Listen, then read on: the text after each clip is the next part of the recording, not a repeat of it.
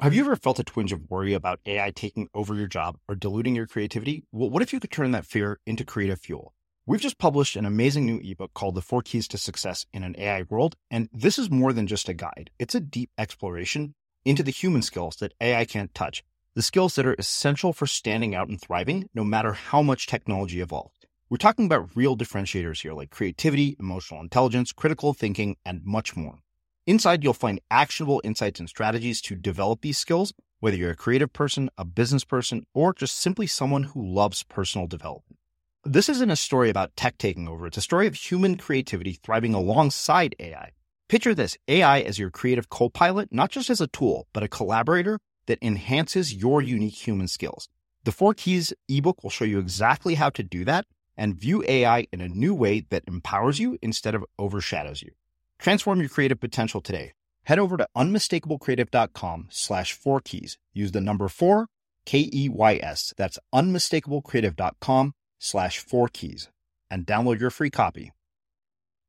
So yeah, magnetic desire was just a nice phrase because it really puts together how important emotion is. And if we think about basic human emotions, the model that I've used in the book is of these 8 basic human emotions. And because of loss aversion, 5 of the 8 are what we call survival emotions. So fear, anger, disgust, shame, and sadness. They're all things that we do anything to avoid, and that's actually helped us to survive. At the other end of the spectrum are love and trust on one, and then joy and excitement. So those are the emotions that are behind magnetic desire, the things that you really want, the things that bring you love or make you feel, safe and trusting and make you excited. Yeah. And then in between those 2 sets of emotions is surprise. And I do believe now more that I've been doing vision boards for a long time that I don't try to cover every aspect of what I want. I try to leave a bit of room for magic, basically. So, you and I don't actually know every good thing that could happen to us. So yeah. I like to leave a bit of room for something that I didn't expect to be able to happen. And so the manifestation part is really that the extension of the vision board becoming an action board, which is that the vision board primes your brain to notice opportunities that may otherwise have passed you by. But the additional bit to that is that primes your brain to notice and grasp opportunities that might otherwise have passed you by. So manifestation is about grasping opportunities and making, the things that you dream of into a reality.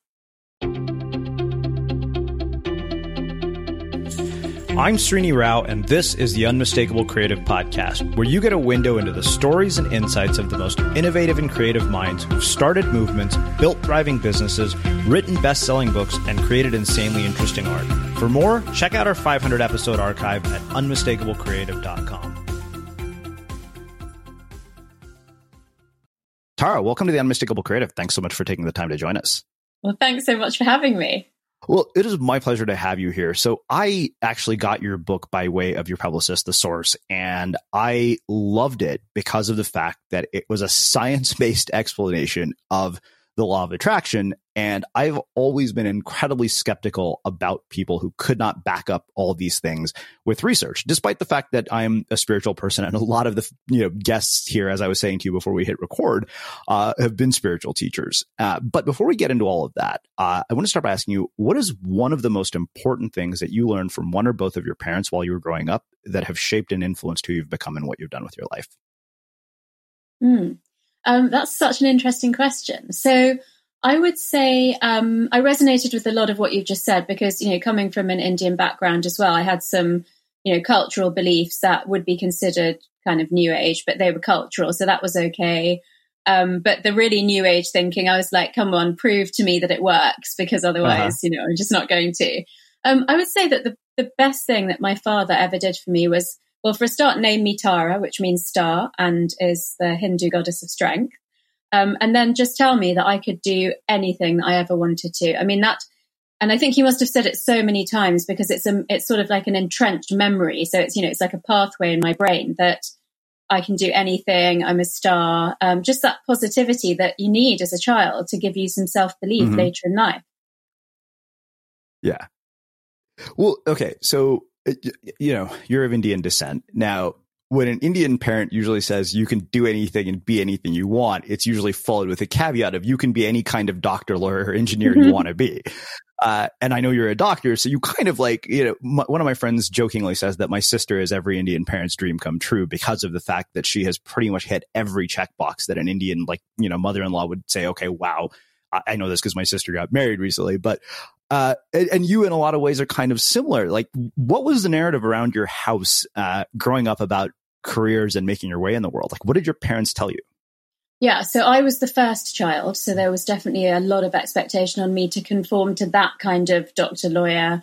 My brother is actually a lawyer, but I always felt that he had a bit more choice in the subjects that he chose. So what's interesting is that I think when you grow up, with a different cultural heritage to where you are, which is, I imagine, what you had as well, that there are a lot of dilemmas and conflicts and dichotomies. And so growing up, our house was full of trinkets that my parents had gathered from their travels. But as a family, I guess with two young kids, we didn't really travel very much apart from going to India to see the grandparents and the aunts and uncles and cousins. I can relate. Yeah. However, as soon as I was old enough to, I just wanted to travel like crazy. And that was slightly frowned upon, I have to say. I also actually, when I was about 16, my English teacher said to me, "You are so talented. You should read English at university and try to become an actress." And my father said, "Over my dead body." So he would never have said that I wasn't capable of doing it, but he said, "I don't want you to do it." So yeah, I absolutely went on this path of going to medical school. Even doing the PhD was very much about parental and teacher expectation. And, luckily I was smart enough and good at science that I could quite easily do those things. So it wasn't difficult for me to comply. However, I think with the travel thing, obviously my parents had traveled a lot and had all these stories and these amazing, unusual things around the house that I think that strong message of you can do anything you want eventually surfaced. I mean, not till my mid-30s, but I actually believe that despite them saying this is what you should do, the sort of more, the deeper emotional resonance of you can do anything that you want eventually came out. I mean, much to their not liking it because, giving up medicine is like the cardinal sin. I can imagine. Yeah. So there are a couple other questions I have about this. I mean, you grew up in the UK. I grew up in the United States as an Indian American.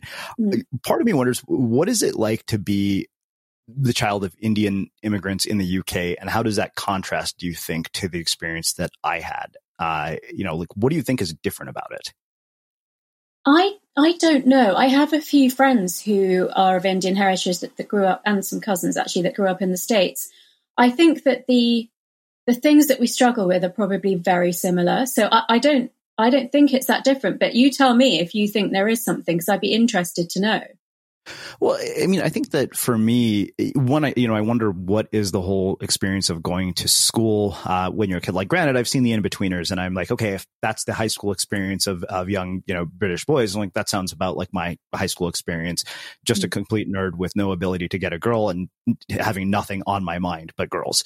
And so I think about that, and I wonder, when my parents were with me, I was sort of the experiment because I was the first kid. And so when, popular kids started coming out and people were buying nice clothes, they thought I was a complete freak of nature. When my sister came about to that phase in her life, they're like, oh, we've been through all this before. Like, we've seen all this. So they knew how to handle it. And I wonder, you being the first, did your parents have a similar experience? Like, I feel like my sister got away with things that I would never have gotten away with when I was in high school. 100%. So I feel like I was constantly fighting for my rights, basically, and they were to be like my friends. I mean, I was the only kid in my sort of group of friends at school that wasn't allowed to sleepovers. And I think that's more of a girl thing than a boy thing. So I don't know if you were, but, and, I certainly wasn't allowed to dress in the way that a teenage girl in London wants to dress. And so that all, came out once I was 18.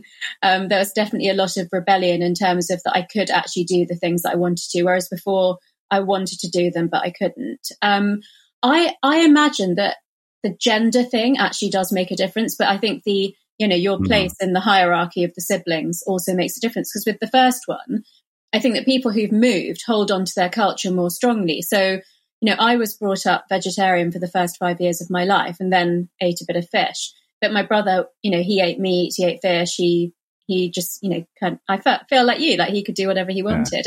But it was because I'd beaten that path, to sort of being a bit more flexible around the culture that you came from and the culture that you live in. Yeah. Were you born in India or were you born in the UK? No, I was born in the UK, but my parents came across. Yeah. How old were you when you guys, so you were born there. So pretty much you've only known growing up there. Yeah, I've only known growing up there. And to be honest, it normalizes, doesn't it? So I was used to being that everybody around me being white, and you don't really look at yourself during the day. So you're not very aware of what color you are. I remember going to India and just being stared at so much and feeling really uncomfortable, like I didn't belong there. So, it's interesting because belonging is a strange thing. And I think it's ended up with me feeling like a citizen of the world and so comfortable traveling and going to new places and having friends like in America, South Africa, Australia. But growing up, it was like I didn't really belong to any, I was sort of different everywhere I went. Planning for your next trip? Elevate your travel style with Quince. Quince has all the jet-setting essentials you'll want for your next getaway, like European linen, premium luggage options, buttery soft Italian leather bags, and so much more. And it's all priced at 50 to 80% less than similar brands. Plus, Quince only works with factories that use safe and ethical manufacturing practices. Pack your bags with high-quality essentials you'll be wearing for vacations to come with Quince. Go to quince.com/trip for free shipping and 365-day returns. Hi, I'm Daniel, founder of Pretty Litter. Did you know cats tend to hide symptoms of sickness and pain? I learned this the hard way after losing my cat, Gingy. So I created Pretty Litter, a health monitoring litter that helps detect early signs of illness by changing colors, saving you money and potentially your cat's life. Pretty Litter is veterinarian developed, and it's the easiest way to keep tabs on your fur baby's health right at home. Go to prettylitter.com and use code ACAST for 20% off your first order and a free cat toy. Terms and conditions apply. See site for details. There's never been a faster or easier way to start your weight loss journey than with PlushCare. PlushCare accepts most insurance plans and gives you online access to board-certified physicians who can prescribe FDA-approved weight loss medications like Wegovy and Zepbound for those who qualify. Take charge of your health and speak with a board-certified physician about a weight loss plan that's right for you. Get started today at plushcare.com/weight loss. That's plushcare.com/weight loss. plushcare.com/weight loss. Hiring for your small business? If you're not looking for professionals on LinkedIn, you're looking in the wrong place. That's like looking for your car keys in a fish tank. LinkedIn helps you hire professionals you can't find anywhere else, even those who aren't actively searching for a new job but might be open to the perfect role. In a given month, over 70% of LinkedIn users don't even visit other leading job sites. So start looking in the right place. With LinkedIn, you can hire professionals like a professional. Post your free job on linkedin.com/people today. A lot can happen in 3 years, like a chatbot may be your new best friend. But what won't change? Needing health insurance. United Healthcare Tri-Term Medical Plans, underwritten by Golden Rule Insurance Company, offer flexible, budget-friendly coverage that lasts nearly 3 years in some states. Learn more at uh1.com. As creators, we're always on the move. Whether it's a live podcast event, a pop-up shop, or a workshop, we're constantly interacting with community, and that's where Tap to Pay on iPhone and Stripe comes in. Imagine this. You're at a live event, a listener loves your merch, or a participant wants to sign up for your course on the spot. With Tap to Pay on iPhone and Stripe, you can accept their payments right there and then, right from your iPhone, so there's no extra hardware or no delays. Total game changer. It's not just for creators. Any business owner can do this. It's about making transactions smoother and much more personal, growing your business in your way. We've been using Stripe for our products and courses for a long time, and now with Tap to Pay on iPhone, you can take your business to the next level too. So visit stripe.com/tapiphone to learn more. Remember, folks, with Tap to Pay on iPhone and Stripe, your business is always at your fingertips. Yeah. So something you said is that whole sort of belief of can do anything, it was there prevalent throughout your life, but yet you still followed this conventional path and it didn't surface until you were in your 30s. I don't think that's an uncommon story, because I feel like half the people that I talk to are people who find themselves disillusioned with, their high-powered corporate job that they thought was going to make them happy, or their amazing law degree that nets them a ton of money, and then they just leave it all. So I wonder, you're a neuroscientist, so why does it take so many people so long to make that discovery? And you mentioned, before we hit record, that you were parents. So I'm wondering, how does the experience that you've had and the process of knowing what you do from writing this book and the work that you've done with people influence and shape what you do as a parent? So there's lots there, really, isn't there? So I think that, the neuroscientist in me is saying that the longer a pathway has been developing in your brain, the more entrenched it is, the stronger an influence it has on you. So if for a long time people said, you must do well at school, you must go to university, you must go on this career path, then the reason that it takes people, just in a generic sense, longer to break free from that is that that's been the filter through which they've perceived life for the longest time. And I think, I'm so grateful for my education. I had an extremely privileged education. I've got an Oxford University medical degree. I have a PhD in neuroscience. And that's definitely let me be able to make the choices that I've made later in life. So I'm under no illusions that, a huge part of my success is because of the education that I have. So I think, in terms of neuroplasticity and brain agility, which are my two big things that, areas of research, the brain agility piece was really like, well, if I'm so smart at that, then I should be able to do anything. And it was only in my mid-30s that I really woke up and thought, well, what do I want to do? And just to answer the second part of your question, I'm actually a step parent, so I've got an adult stepson.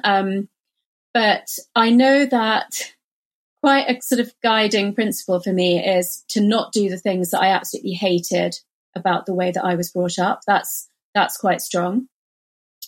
And I keep it very, very simple that, if they know that you love them and you give them boundaries so they feel safe, then you just have to pray that you've instilled the values in them that will lead them to make the right choices later in life. But you cannot, especially because mine are adult stepchildren, tell them what to do. It's interesting for me coming to parenting much later in life that where I can apply more psychological skills because I'm talking to an adult, that's really suited me. I don't think, that sort of diapers and sleepless nights would have particularly played to my strength. So, well, okay. So I'm so glad you brought up that you're a step parent, because that, raises a question of Indian parents, I think, have a very clear idea of sort of what family values and a family unit looks like. And my guess is it wasn't, hey, I'm going to be a step parent to adult children. Like that's going to be the way that my family is. So I wonder, what has that dynamic been like in terms of navigating it with your family? Well, I had, to be honest, it wasn't that bad because I'd already got married once and got divorced, which was the terrible bit. So once I'd done that, I couldn't really do anything that much more wrong afterwards. I think they were just so relieved that I got married again at all. But and then actually, as you know, what Indian parents are like, they completely accepted my husband and my stepson as their family, and that, there's never been any issue with that. But I think, both my marriages have been to people that aren't Indian, and there's definitely been, certainly when I was in my 20s and I met my first husband, there was a much bigger issue with that. So not being married to somebody who's Indian, it's funny because I think about this a lot because my sister got married. Nobody expected in a million years that she would marry an Indian guy, and she did. And one of the things I noticed was how much tradition was involved in the wedding. And so one of the things I always wonder when people of different races marry, particularly those who have, sort of this cultural heritage, is how do you preserve and choose to preserve aspects of Indian culture in your relationship with your partner? And because I had thought about this a lot. I thought to myself, the first thing that probably is going to go, and I even wonder this with my sister, right? Because we're from Andhra Pradesh and we speak Telugu, and the guy she married is Bengali. And I thought, okay, wait a minute. The first thing to go potentially is language. And I know for a fact that if I don't marry an Indian girl, that is definitely going to go out the window. So I wonder how you think about preserving aspects of heritage and culture in a relationship where the person you're married to is not of the same race. Yeah, I think you do have to give it a lot more thought, obviously. And I think language is so important that actually in my first marriage, we both tried to learn each other's language, and we were both multilingual. So it was not that difficult and something that we were really motivated to do. So that was nice. Funnily enough, having, grown up in London and kind of kept the two things quite separate. So having that Indian cultural heritage, which I'm extremely proud of, but more at home and not so much with my friends. When it came to getting married, I was absolutely, without a doubt, going to get married in a red sari. I was not even going to consider a white dress. So there was, and I'm pretty, strong-minded. So there was no discussion about that. Even though I had not grown up wearing Indian clothes much at all, really only for like religious ceremonies, like once a year, or if I went to India. Yeah. But yeah, that was definitely important to me. And actually my first husband, who's white South African, wore Indian clothes, and so did his brother to the wedding. So I think it's really just about being so respectful of each other's culture. I don't think it can be anything other than that. And, India is just such an amazing country. So we actually went there on our honeymoon, and we, traveled around there several times. I've been to India with my husband now, and we're going again, actually, just after Christmas. So I think being Indian and Hindu, or having that sort of, Eastern philosophy, the sort of Buddhist Hindu Eastern philosophy, actually makes it quite easy to have that in your life without it being too onerous on somebody else. Yeah. Well, I was writing about this the other day. I thought this is one of the strange paradoxes of Indian culture, right? One of the primary messages of our most important spiritual text, the Bhagavad Gita, is that you're not entitled to the fruits of your labor. Yet Indians, I feel, assess somebody's value in society based entirely on the fruits of their labor. And I wonder what you'd have to say about that, given the nature of the work you do. And then we'll actually start getting into this brain plasticity piece. I do think there's something to that. And obviously, you and I grew up with that. So I think there's a lot of, caring very much about what other people think and what your children are doing and what other people's children are doing and that sort of thing. But then, I think we have the privilege of choosing the best bits and not necessarily taking the bits that we don't like so much. So for me, the spiritual part of it is really the part that I have brought into my life most strongly. And so, for instance, my husband now, who's half Canadian but very British, said to me that you have no issue. It doesn't make you feel less of a person or, mistreated as a woman to be in service to others all the time. And he said, you are the person that's done the most for me in my whole life, but you're the most free-spirited person I know. And so doing things for others doesn't demean you. It doesn't mean that you're not a free spirit. But I think that's very cultural for us, sort of being of service, being helpful, being generous, being kind, feeding people. Those are big parts of that, Hindu philosophy. And, not being materialistic. So, yeah, I think those are things that my husband and stepson now really appreciate about me. Well, I think that makes a perfect segue to the book. And, I have my notes in front of me, and these are the first two things that caught my mind that I ended up writing down. Or, you say we've moved away from emotions to logic and facts, and survival through competition became our means to an end. We lost the sense of abundance that had got us so far, and the sense that there was enough for everyone. And then you say we've demoted depth, passion, and instinct and come to rely on the surface level capabilities of such as exams, rote learning, or transactional relationships that are more connected with material gain than joy. We live a life dominated by stress and are too busy to really take notice of who we are, where we're going, and what we want from life. And, I think it's such an interesting way to really begin the conversation about what you do, particularly because of what we just said about this paradox of spirituality and materialism that exists in the culture that we grew up in. And yet you've also taken an incredibly science-based approach to this, which is why I think I said I appreciated this so much. So with that in mind, I'd love to just sort of have you address, those two quotes from the book.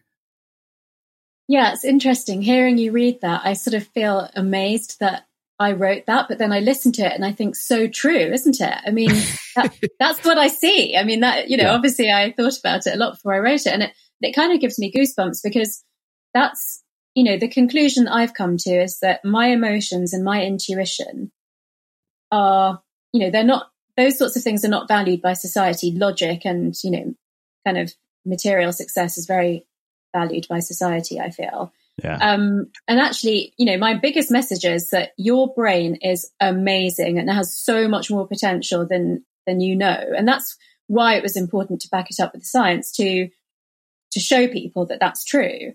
But if you think about humans and how we've evolved and everything that we've achieved, it is amazing.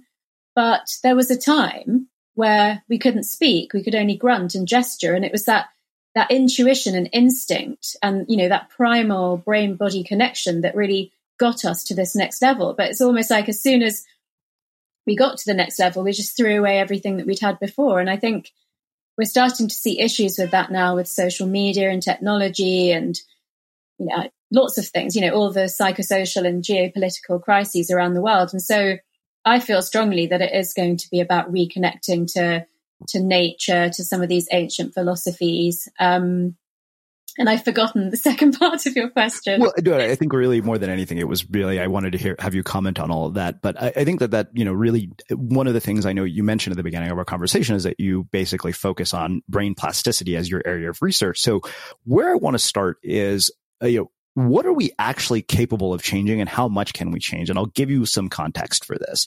Obviously we've had every world-class performer you could possibly think of here, from performance psychologists to Elon Musk's ex-wife. And two conversations come to mind for me that I wanted to ask you about in the context of this question in terms of what we're capable of changing at a certain age. The first was with Dan Coyle, who wrote The Talent Code and, another book about teams that succeed. And when I asked him about certain skills, for example, athletic ability or musical talent, he said, you can get to a certain point in adult life where the brain plasticity isn't what it used to be. He said, can you get good enough to, at a musical instrument to impress the hell out of your friends and family in your 30s? Yeah, absolutely. But he said, are you going to be opening for U2 at their next concert? Probably not. And then I think the other component of this, and this is one that's really interesting to me, is when we look at sort of the, Larry and Sergey's of the world, the Elon Musks of the world, Justine, Elon Musk's ex-wife, who said, this is not something that can be learned. Not that she wanted to be deterministic, but there are certain people who are simply going to turn out that way. And, these aren't people who sit around reading self-help books to build their empires. And so, I wonder, my sense is that there have to be some limits to what we're capable of. Mm-hmm. So I agree with the way that Dan has put it, but I think that because of that, a lot of people think, well, I'm not going to bother starting to play the piano because at best I'll be able to impress my friends. Mm-hmm. But there's nothing wrong with that. I mean, if you started at the age of 5, you could be opening for anyone, basically. But just because you start later, I think the issue is that people don't start and they give up because they believe I can never be really that good. But I mean, how many people open for U2 anyway? It's not necessarily about that. I think there's the pleasure of learning a musical instrument and being able to impress people. But to me, there's always the twofold advantage of increasing plasticity in your brain. So, I mean, for example, one of the, the fifth language that I started learning a few years ago was Danish. And I wasn't really going to use it that much in business or in life. It was very difficult. I picked it because it was difficult because I already spoke 4 languages. And, had lessons every week. I was over 40. I can't remember exactly how much, but 40 or 41. And I had lessons every week and there were 90-minute lessons. And usually by an hour, I was really hungry and tired. So I started taking sort of junk food with me because I just need sugar for my brain. I had about 8 lessons, went to Denmark for a couple of weeks, came back, had my lesson.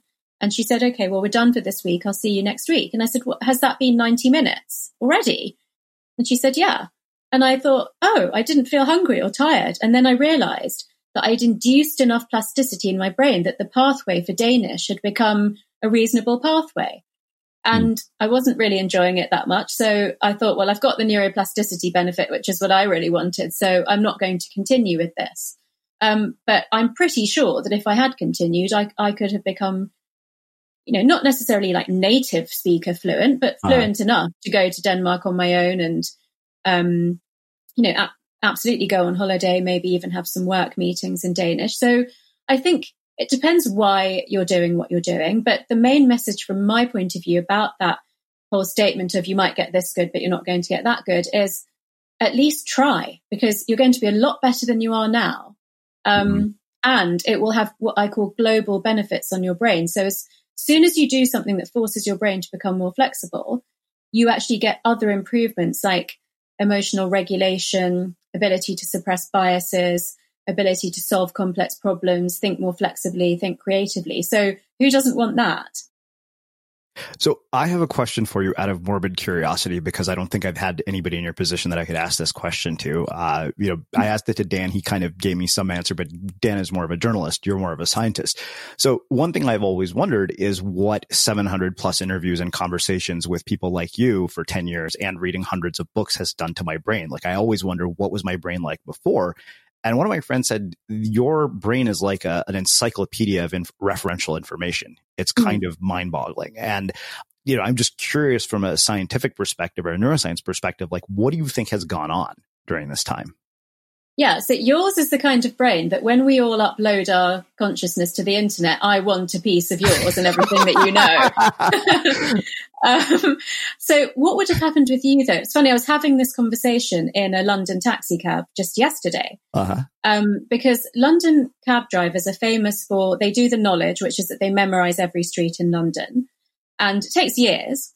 And there have been scientific studies that show that from before and after completing the knowledge, the specific part of the brain, which is part of the hippocampus where navigation and memory are stored, that physically grows. And he was saying, yeah, but you're a neuroscientist, so your brain must have grown and other people have done amazing things.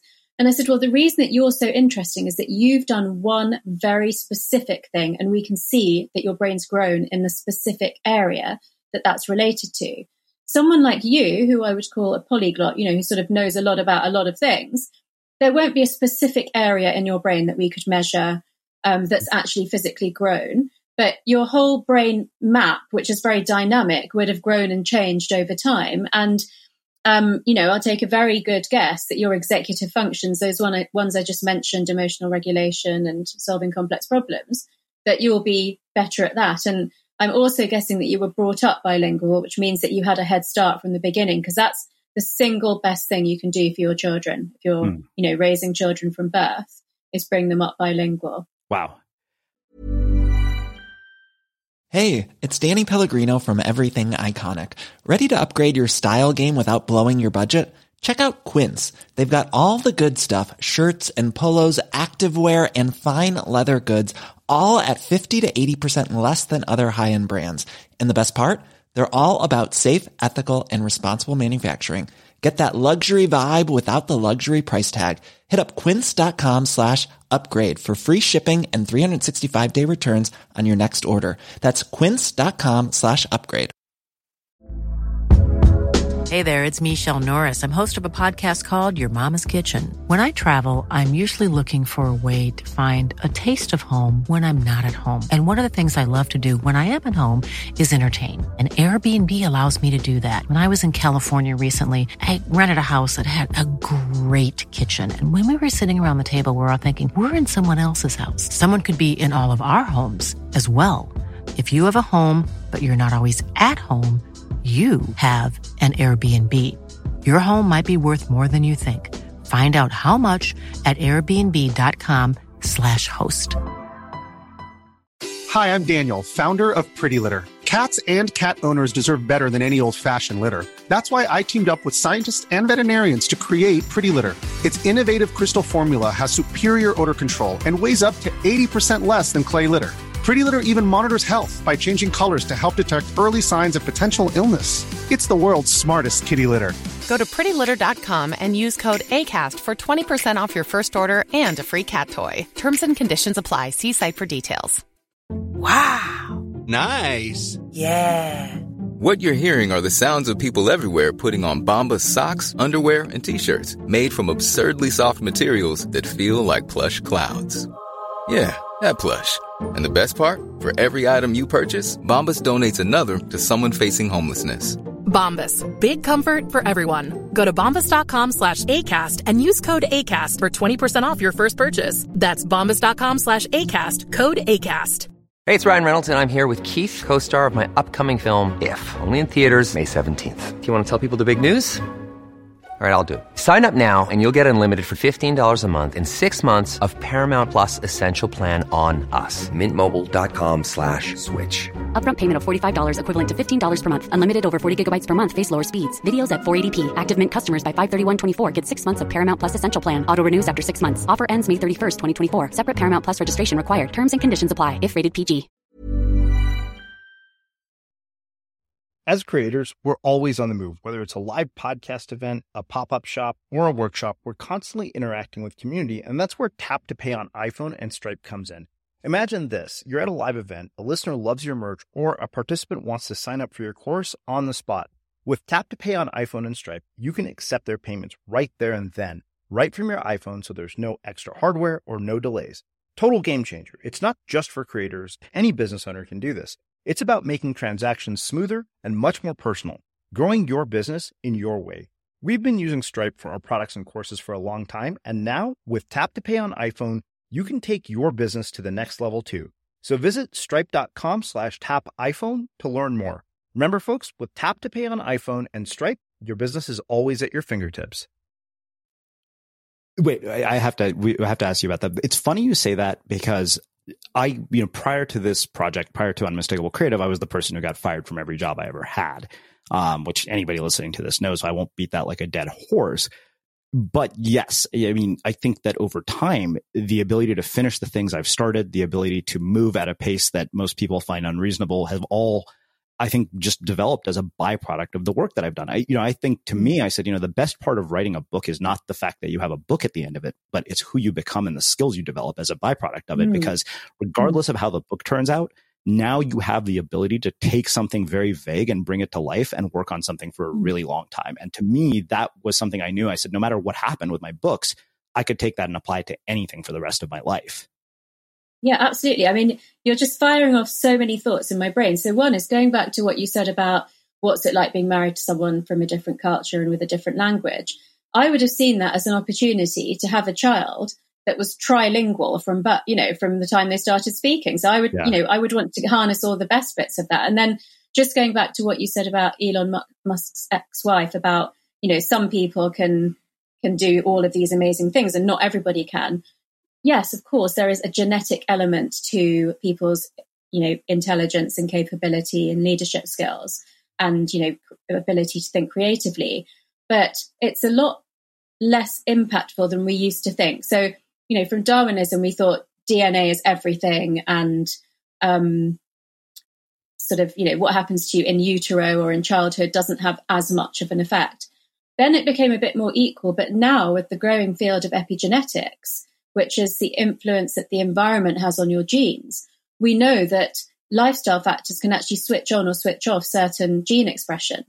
So it's become more dynamic again. So yeah, okay, not everybody's going to be Elon Musk for sure, but everybody has more potential than what they naturally reach. And that's why neuroplasticity is so exciting. So now, before we get into the sort of 6 principles of law of attraction that you've laid out, one thing I do want to ask you is, why is the kind of thinking that you're talking about not more prevalent in our modern education system? Why are we not teaching people that they can get better at things? Because I think about my own life and I think about the fact that I was taught pretty early on that I didn't have any athletic ability, and that was playing team sports. At 42, I'm an avid surfer and snowboarder. Those things require athletic ability. And so I wonder why you think this isn't more prevalent in our education system. I'd imagine that educators have to be interested in the work that you're doing for better outcomes. Yeah, it's interesting. Since the book came out in the States, 3 different sets of people have said you should write the version of this for kids and young adults. And, a few people have said this should be in schools, you should be working with schools. And actually that's starting to happen a little bit. So I like Carol Dweck's work from Stanford. And I think that her work on growth mindset has done something to advance that message for children and in schools. I think it's very sad that it's not the case. I'm not one of these people that wishes I was young and wishes I lived till I'm 100. But I wish I'd known about neuroplasticity when I was 18 or younger, because I think it would have allowed me to do a lot more. I would say that my parents, they didn't really value sport. So I wasn't really told that I didn't have athletic ability, but it wasn't seen as important. And then as soon as I was, at university and then living on my own as a young doctor, I was only ever in like sports clothes, because I would just, be doing physical exercise or sports like all the time. I was told that because I wasn't good at art, I was told at school that I wasn't creative. And because I was very good at maths and science, but actually I was also really good at languages and history and geography, and my parents wanted me to be a doctor, I was very much pushed down that path. And so, even being on your podcast that's called The Unmistakable Creative gives me a little glow of, I am creative. Like for 20 years, I believed that I wasn't creative because one teacher said that to me at school when I was at an impressionable age. And that's the kind of thing that I really want to overturn. I think children's brains are the biggest untapped potential that we have in this world for our future, for everything. And we cannot be saying things like that to children. Wow. Well, let's do this. Let's get into the 6 principles of the law of attraction. Like I said, I loved this because you backed it all up with science. And, I want to start with abundance. One of the things that you said is abundance feeds our self-esteem and confidence, helps us stay resilient during tough times, and is infectious and generative, creating a flourishing environment and community around us. Like attracts like. And if you look around you, you'll find positive, confident people or friends, partners, or business partners with similar mindsets. And I want to look at this from a scientific perspective because, as we were talking about, I think the law of attraction, the secret convinced people that they could just sit around meditating and thinking about the things they want, staring at vision boards, and they would get whatever they want. Now, I tend to be a person who is rationally optimistic, and I'll give you an example to frame this. No matter how abundant I was thinking about it, we tried to plan a conference recently. We didn't sell enough tickets. We had to cancel the event. It didn't matter how positively I thought about it. So with that in mind, let's go into the science-based approach to abundance. Can I ask you a question about that before I go into the science? Yeah, please. Absolutely. So I'm going to hypothesize that you were doing many, many different things at the same time that you were trying to organize this event. That's safe to say. That's kind of my nature. Yeah. I'm usually working on 3 or 4 creative projects at once. Do you believe that if the only thing you were doing was focusing on making that event successful, you would have sold more than enough tickets? I don't know, to be honest. No, I don't. Interesting. I always find that when something like that doesn't work, the reason is that I didn't put my full focus and attention on it. And I like to operate on the principle that not everything works in life, and that, definitely there are things that haven't worked out for me, but that, with a tangible event like that if I wasn't distracted by so many other things and I put all of my attention into making that thing work, that I could have. And this probably relates back to, the message that my father imprinted on my brain from a young age and what I've learned about abundance. So let me take you there and try and persuade you that you can put on that event bigger and better than you were going to. So the strongest gearing in our brain, and this goes very much back to, cave times and where I talked about before we could speak and how we evolved, so the strongest gearing is called loss aversion, which is that our tendency to want to avoid losing something is much stronger than our tendency to seek a reward. And the psychological effect of loss aversion is 2 to 2.5 times as strong as gain, trying to get gain. And because that definitely, helped us to survive as a species millennia ago, it's been in our wiring for a very long time. Now, I don't like the phrase hard wiring. At best, I will accept that there is soft wiring, which is a default that we all, tend to go to, especially if we're hungry or tired. But this is a really strong one. It's been there for a long time and it's built to make us survive. And so it's important.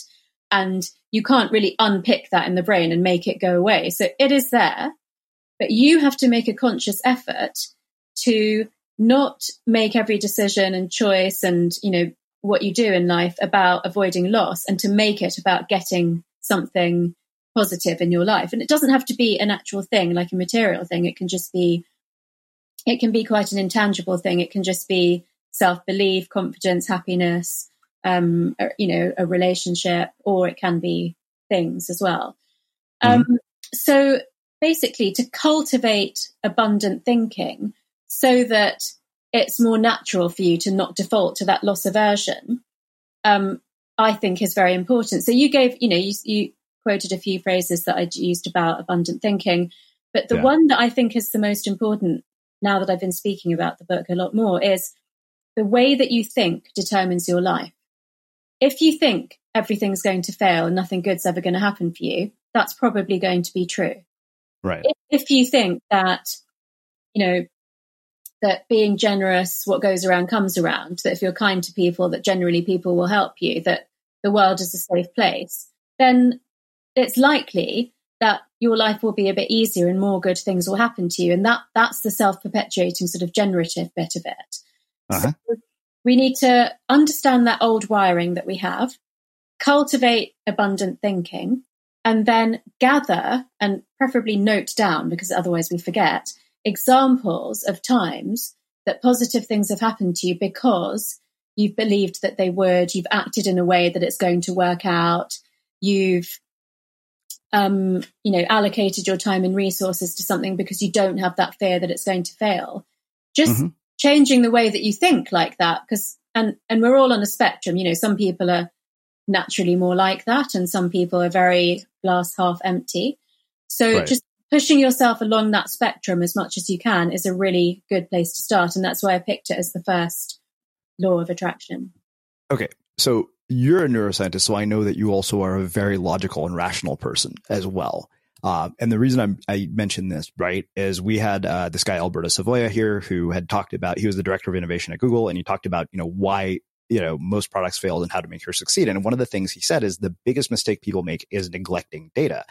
And loss aversion also can, I feel, become a cognitive bias that causes us to stay in something far past when we should. So back to the example I gave you, when I started looking at this, I thought to myself, we have investors that we're fiscally responsible for.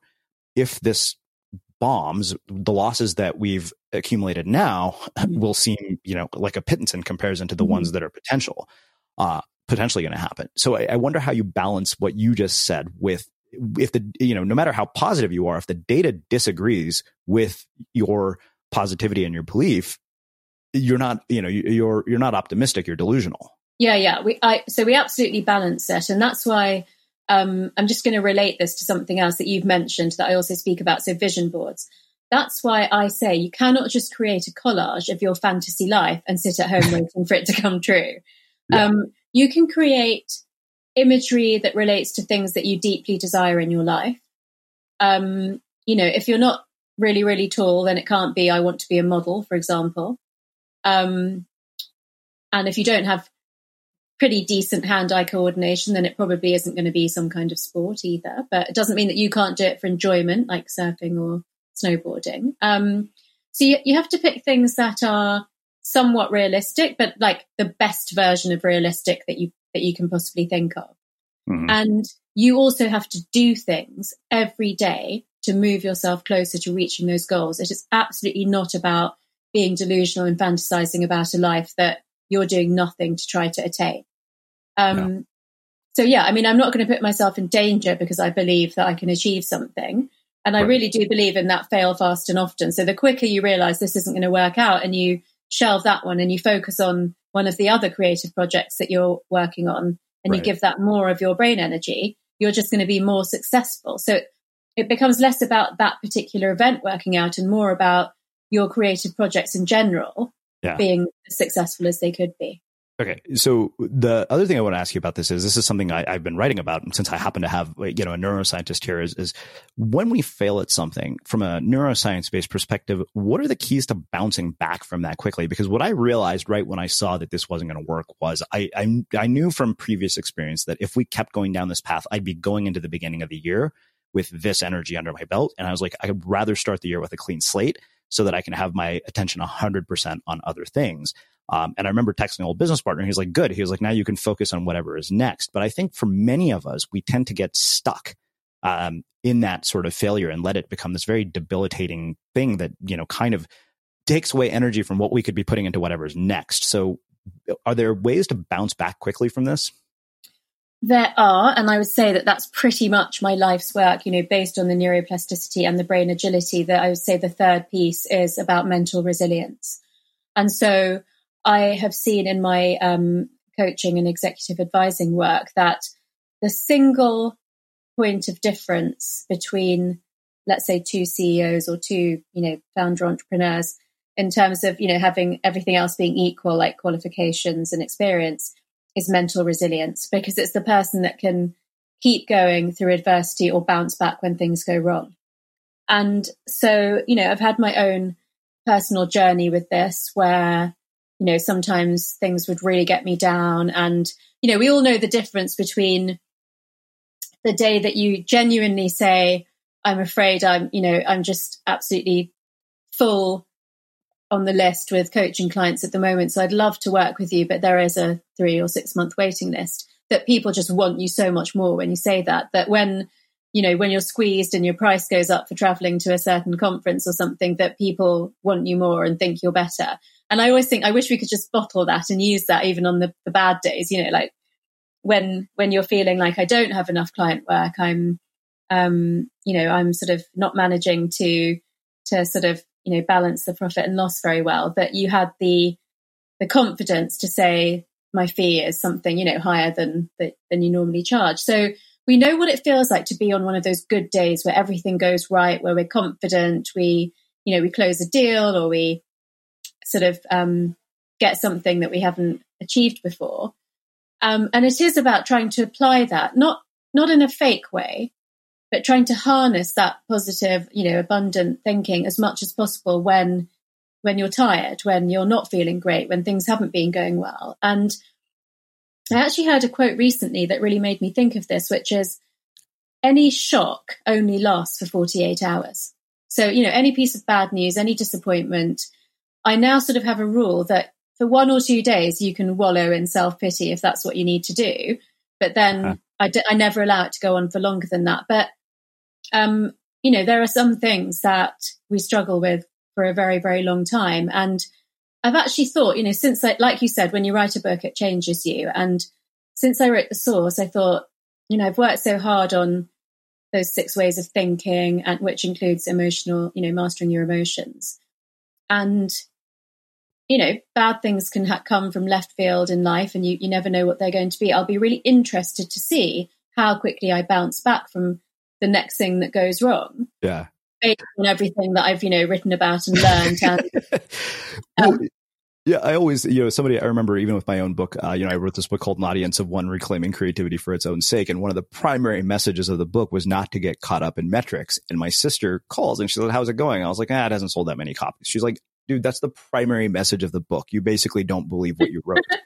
Yeah. And I always wonder, sometimes I think, okay, yes, we're not immune to any of the things we write about, even though we happen to solve these problems for people. Like somebody once told me that, oh, you must be the most self-actualized person in the world after listening to a few episodes of the podcast. I was like, no, I'm probably one of the most fucked up people in the world. This is why I choose the people that I do as my guests. So yeah, I've always wondered about that. But let's talk about this idea of manifestation and magnetic desire, because I think the movie The Secret, in my mind, in a lot of ways led to all these really beautiful careers for authors and other people, but it also did a great disservice to a lot of people because they just, tried to self-help their way into things and ended up going nowhere. So let's look at, the idea of manifesting from, a science-based perspective. Let's say that everybody listening to this says, okay, what I want to manifest next year is more money. So let's start there. How would we do that?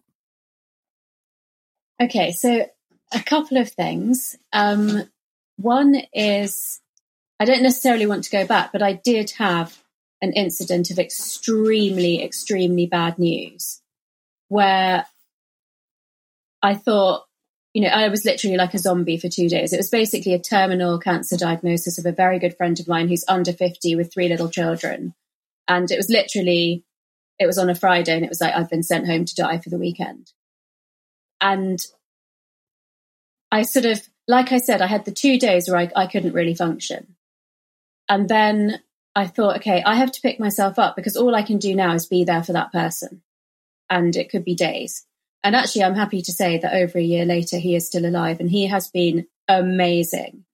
But I also thought, okay, this is the worst piece of news I've had since I've written the book. And actually, all the things that I'd learned did help me to sort of think differently and turn it around. And so I'm not the most self-actualized person in the world either, but I do think it's possible to grow that capability.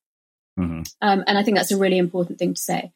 And then another point that I want to make is that I don't really want to talk about I want to make a certain amount of money as the example, because to me, that's the least thing that it's about. And actually, if that's the motivation, I don't believe that is a proper motivation for anything. And that's often why things go wrong. So as you know, at the beginning of the book, I write about set an intention. Mm-hmm.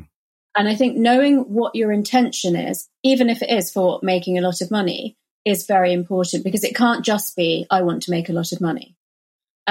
When I started up my business 12 years ago and I started doing vision boards within a year or two of that, I did used to put a specific amount of money that I wanted the business to make in the following year.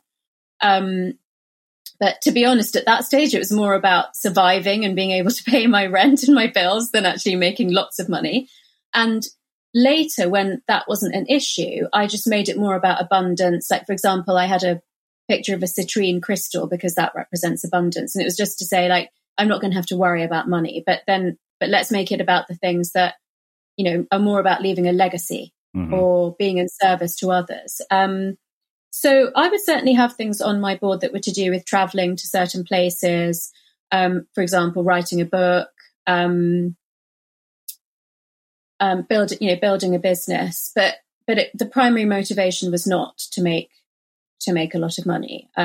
It was to do something meaningful, to make a difference in the world, to, you know, make my existence actually worthwhile. And if you also make quite a lot of money at the same time that you're doing that, then great. But I really strongly don't believe that should ever be the primary motivation. And I'll tell you why, because I changed career in 2007, 2008. So when I started coaching, which was then mostly in investment banks, you know, I was a former psychiatrist and I was specializing in stressed executives.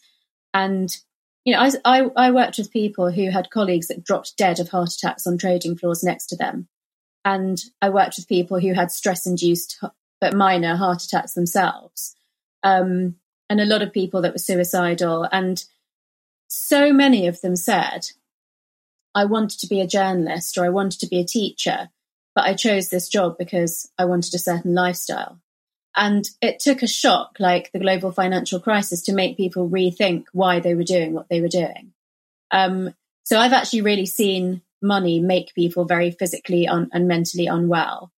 But so give me another example. Fair enough. I think, you know, when I think about what you said there about money, one of the things that comes back to me is a conversation I had with Manisha Thakur, who said she's worked with everybody from, you know, billionaires to entrepreneurs. And she said, you know, one of the things we don't do is think about what our own definition of enough is. Mm-hmm. And, you know, when I came up with that definition, when I thought about it, okay, what would I use the money for? Then it suddenly became a hell of a lot more meaningful to say, okay, it's not the dollar amount, it's what I would do with this. That I think really is where the intention came from. It was like, oh, you know, there are things that I know I want to do. For example, I saw my sister get married. I was like, oh, okay, right now this is not feasible for me. That's one of the reasons I would want to make more money. Mm-hmm. You know, I mean, it was things like that. So, you know, that would probably be one. I'd wonder what you'd have to say about that. But I like the idea of an intention. So, for example, you know, like I want to, let's say that, you know, I want to get our business to the point where the people who are contributing to it, like our community manager, Milena, are making, you know, like they're able to live the lives they want off of it. And I'm able to live the life I want off of it, which doesn't require, you know, it's not about Learjets or anything like that. Pretty much I remember when I ran the numbers, I was like, wow, this isn't anywhere near as big as I thought. Yeah. I mean, I think the interesting thing is that it's different for different people. So for some people, it will just be that I don't have to be in debt. And, you know, equally, I've had a client who was a billionaire and I was doing, this might surprise you, but I was doing a self-esteem exercise with him because we realized there was an issue there. And we were going to build up to some of the more critical issues like body image and relationship status. And so I said, well, let's start with wealth because that's an easy one for us to use as an example of how this exercise works, because there's actual self and ideal self. And so I said, for you, those should be like pretty overlapping or the same. And he said, well, no, I don't know if I actually even am a billionaire. I mean, I might have $900,000 and I'm often the poorest guy in the room. So it's so relative. You can, like you said, it's about having enough. And then I'd say the happiest people in the world are the ones who have enough and then a little bit extra to have a bit more freedom and choice in life. And a few extra things that they really enjoy. Like, for you, maybe it's like to get married, or for some people it's to travel. So the magnetic desire it's a combination of a very strong emotion. So something that you really, really, really want. And then the magnetism part is the abundant thinking and the vision boards and everything that you do to make that thing come true. And so that kind of leads to manifestation, which is the part where you actually, bring that into your real life.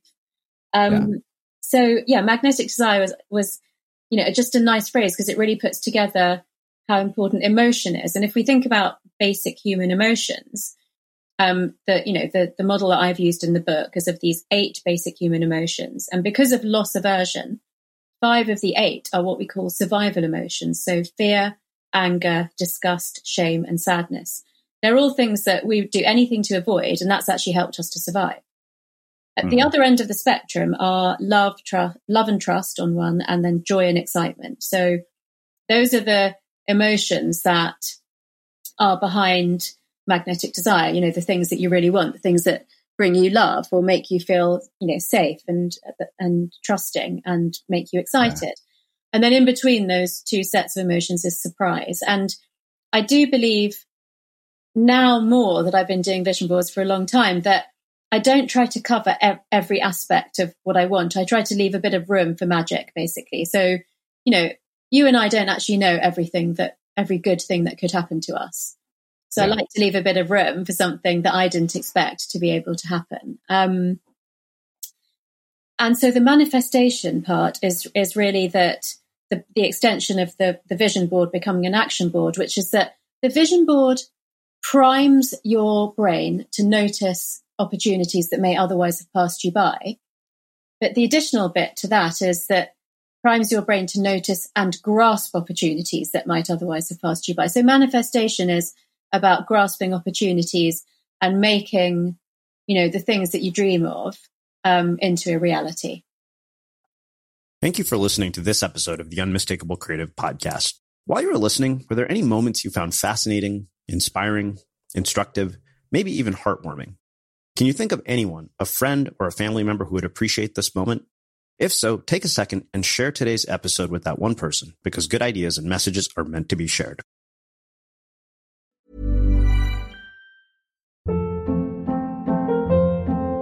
Hold up. What was that? Boring. No flavor. That was as bad as those leftovers you ate all week. Keke Palmer here. And it's time to say hello to something fresh and guilt-free. Hello Fresh. Jazz up dinner with pecan-crusted chicken or garlic butter shrimp scampi. Now that's music to my mouth. Hello Fresh. Let's get this dinner party started. Discover all the delicious possibilities at HelloFresh.com.